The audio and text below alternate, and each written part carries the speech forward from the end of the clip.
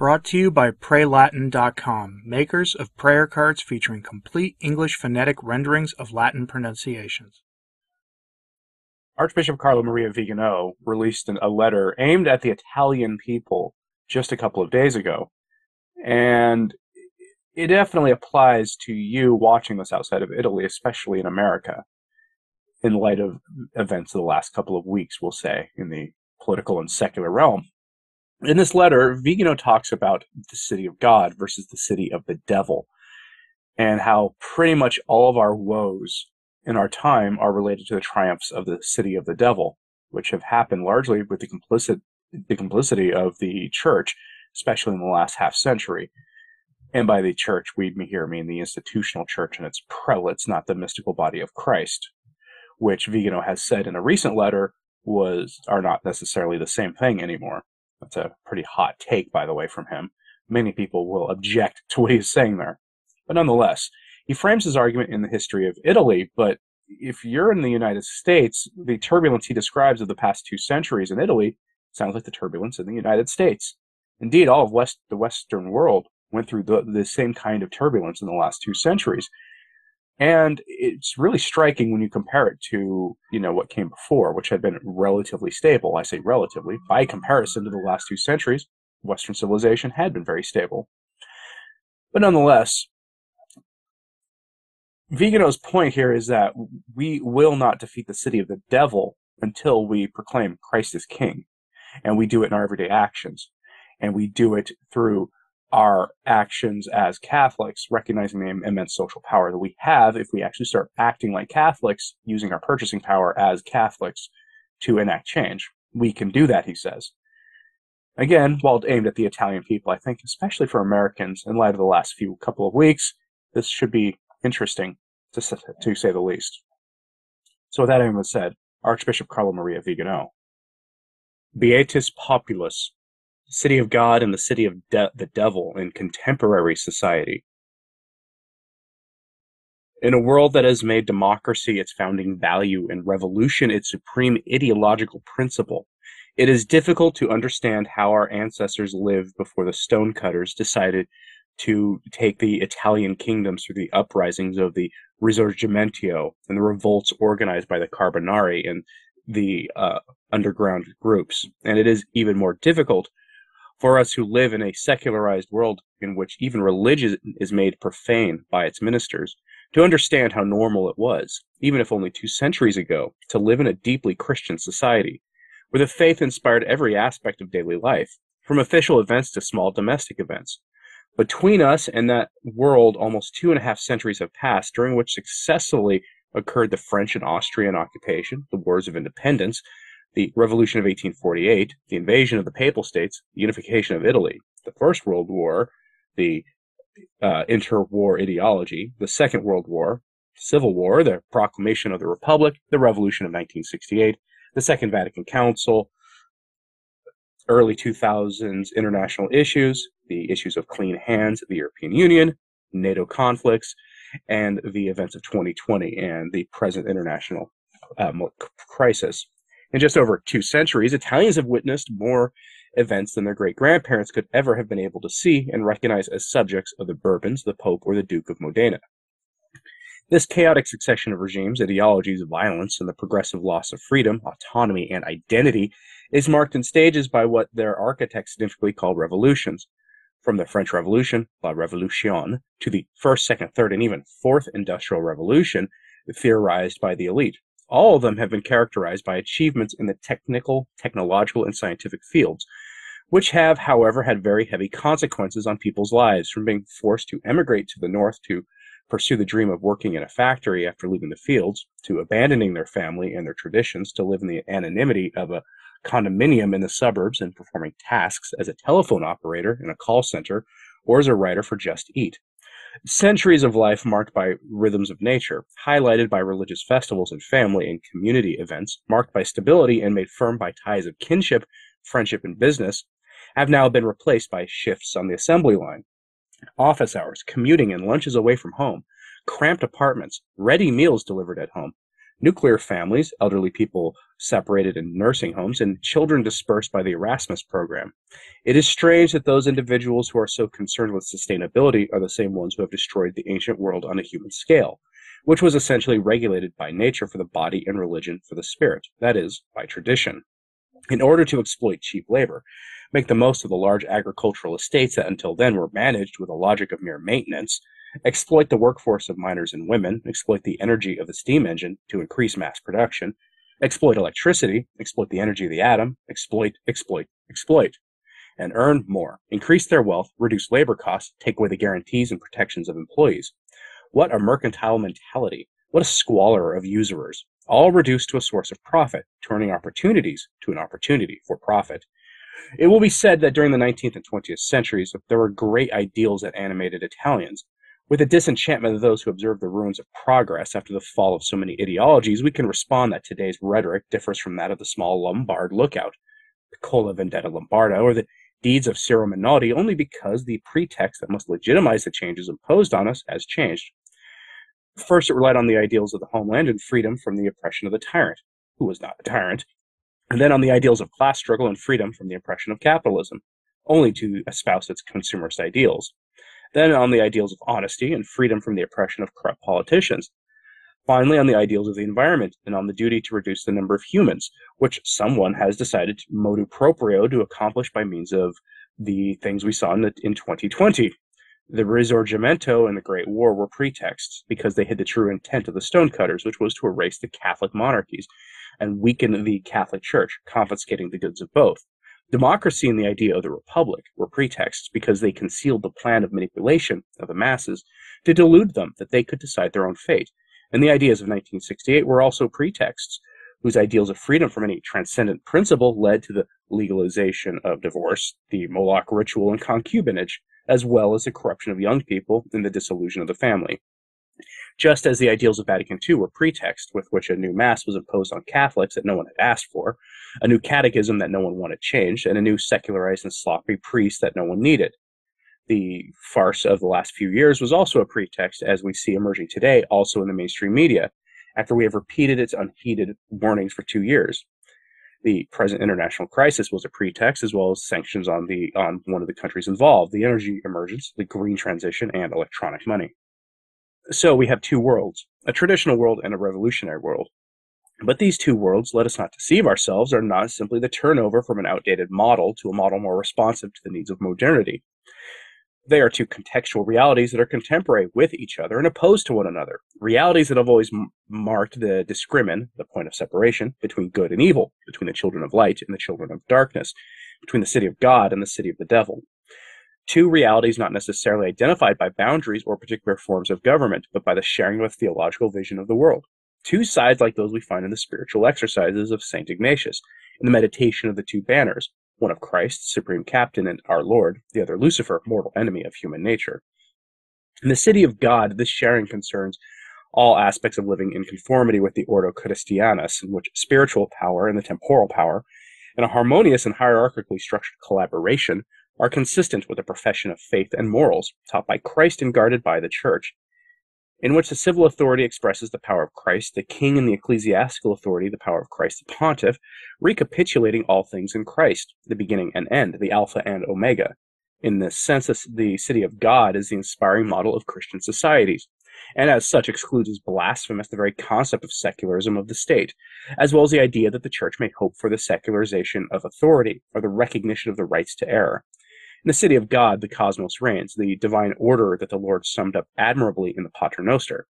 Adveniat regnum tuum, fiat voluntas tua sicut in cielo et in terra. Thy kingdom come, thy will be done on earth as it is in heaven. Heaven is therefore a model for the earth. The heavenly Jerusalem is a model of Christian society, which is achieved by making Christ reign, his kingdom come. It is the society of those who love God to the point of self-contempt. The citizens of the city of the devil are instead united by the revolution, in which all power is exercised on the basis of force and every authority is devoid of any limit, not having to conform to any moral precept and not being exercised in the name of God, but of the adversary. Chaos, disorder, and fertile confusion reigns, so to speak, which is summed up in the Luciferian cry of non serviam and in the satanic precept of do what thou wilt. In this tyrannical and anarchic society, there is at the same time the subversion of justice through iniquitous law, the subversion of the common good through norms that oppress the people, and rebellion against God and the encouragement of vice, sin, blasphemy. Everything is done for personal gain, at the cost of trampling on others. Everything is motivated by a thirst for power, for money, for pleasure. And where chaos reigns, Satan reigns, the rebel par excellence, the inspirer of the principles of the revolution since the Garden of Eden, the liar, the murderer. The state that is inspired by the city of the devil is not secular. It is irreligious, anti-clerical, impious, anti-Christic.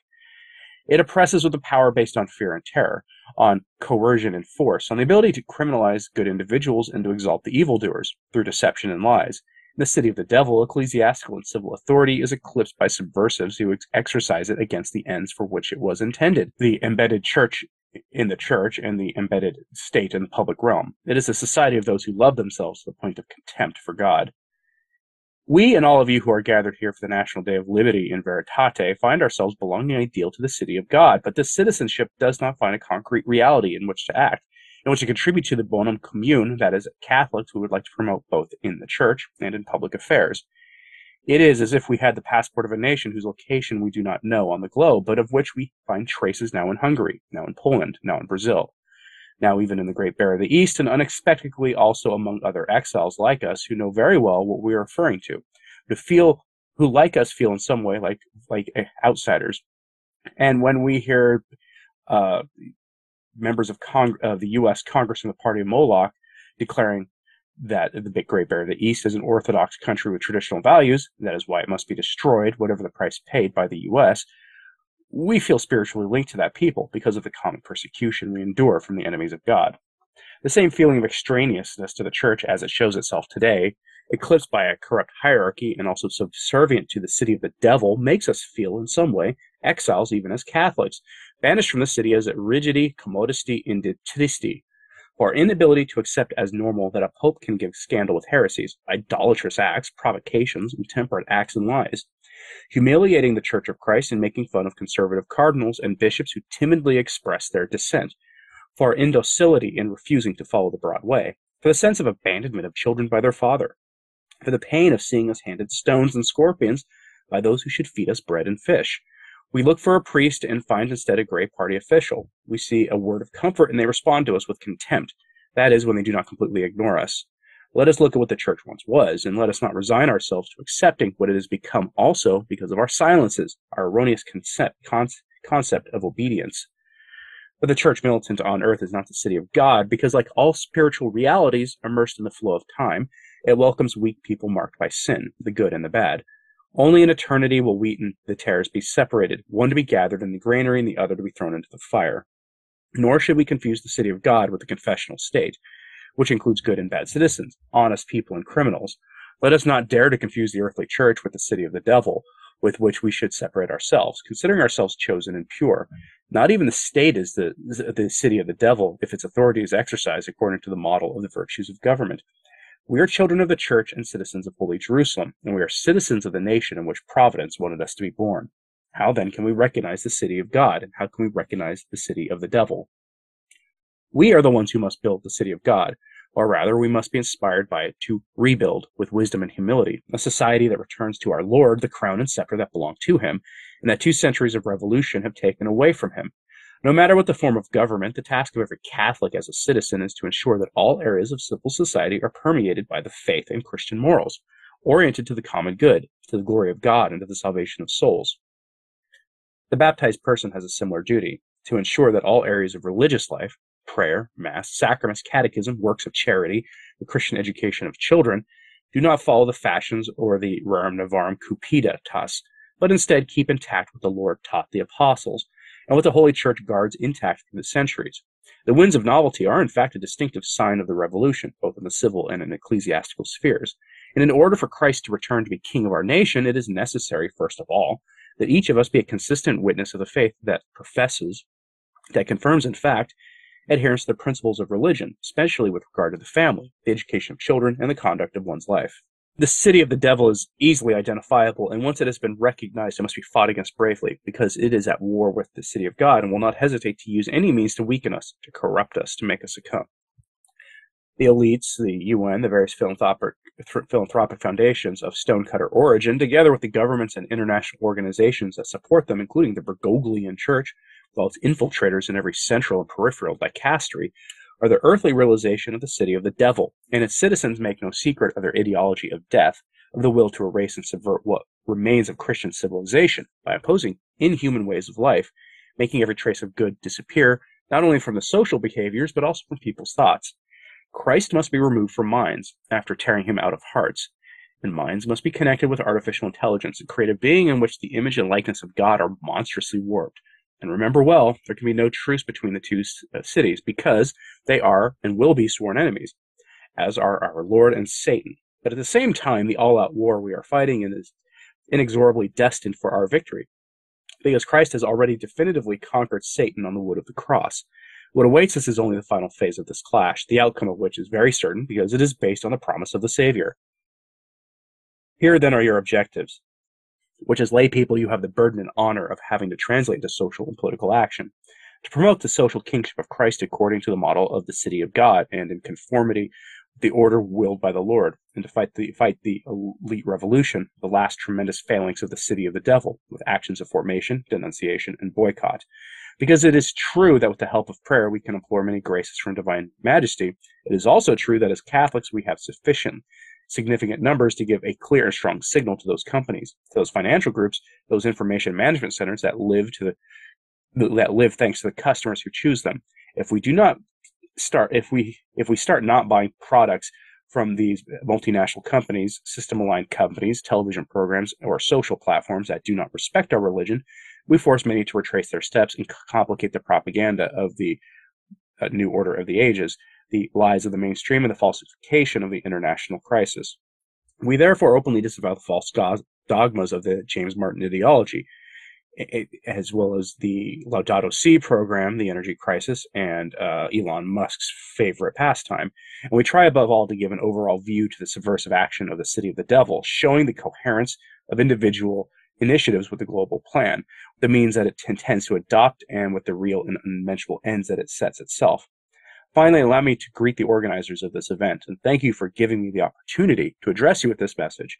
The numerous supporters of this day of formation make us understand that the deployments of being formed, and that so many souls thirsting for God are willing to fight and to commit to ensuring a peaceful future for their children to stop this insane race towards perdition. Signed, Carla Maria Vigano, Archbishop. I think that letter was fairly straightforward, honestly. So there were some, bits of Italian history there, but I don't think they're relevant to the overall point. This letter is applicable to everybody watching this anywhere you're watching this in the world right now. You may take a different position than him on the big international conflict going on. It's understandable. A lot of people do. A lot of people lost trust in him because of what the things he said about that. That's fine. But his overall point, I think, is pretty spot on. We are living in the city of the devil. That's just simply is that. And by city, we mean civilization. This is the second letter in a row where he has made the city of God versus the city of the devil thing, which is sort of a representing of the city of God and the city of man from St. Augustine. But it's the same concept, really, that you have the mystical king, the kingdom of Christ, the reign of Christ the King versus that of his adversary. And we live in a world of his adversary's reign. And will live in that world until the triumph of the Immaculate Heart. And what will bring that about? When Catholics begin living like Catholics again, in large enough numbers. That's what will really happen. And Vigano's point here is to seek sanctity, to act as Catholics and stop really getting cozy with the evils of this world. Easier said than done for a lot of us, I suspect. Let me know what you thought of this in the comments, please. Like and subscribe if you haven't, it really does help. Share this on social media if you can, that helps a lot as well. As always, pray for the Church. I'm Anthony Stein. Ave Maria.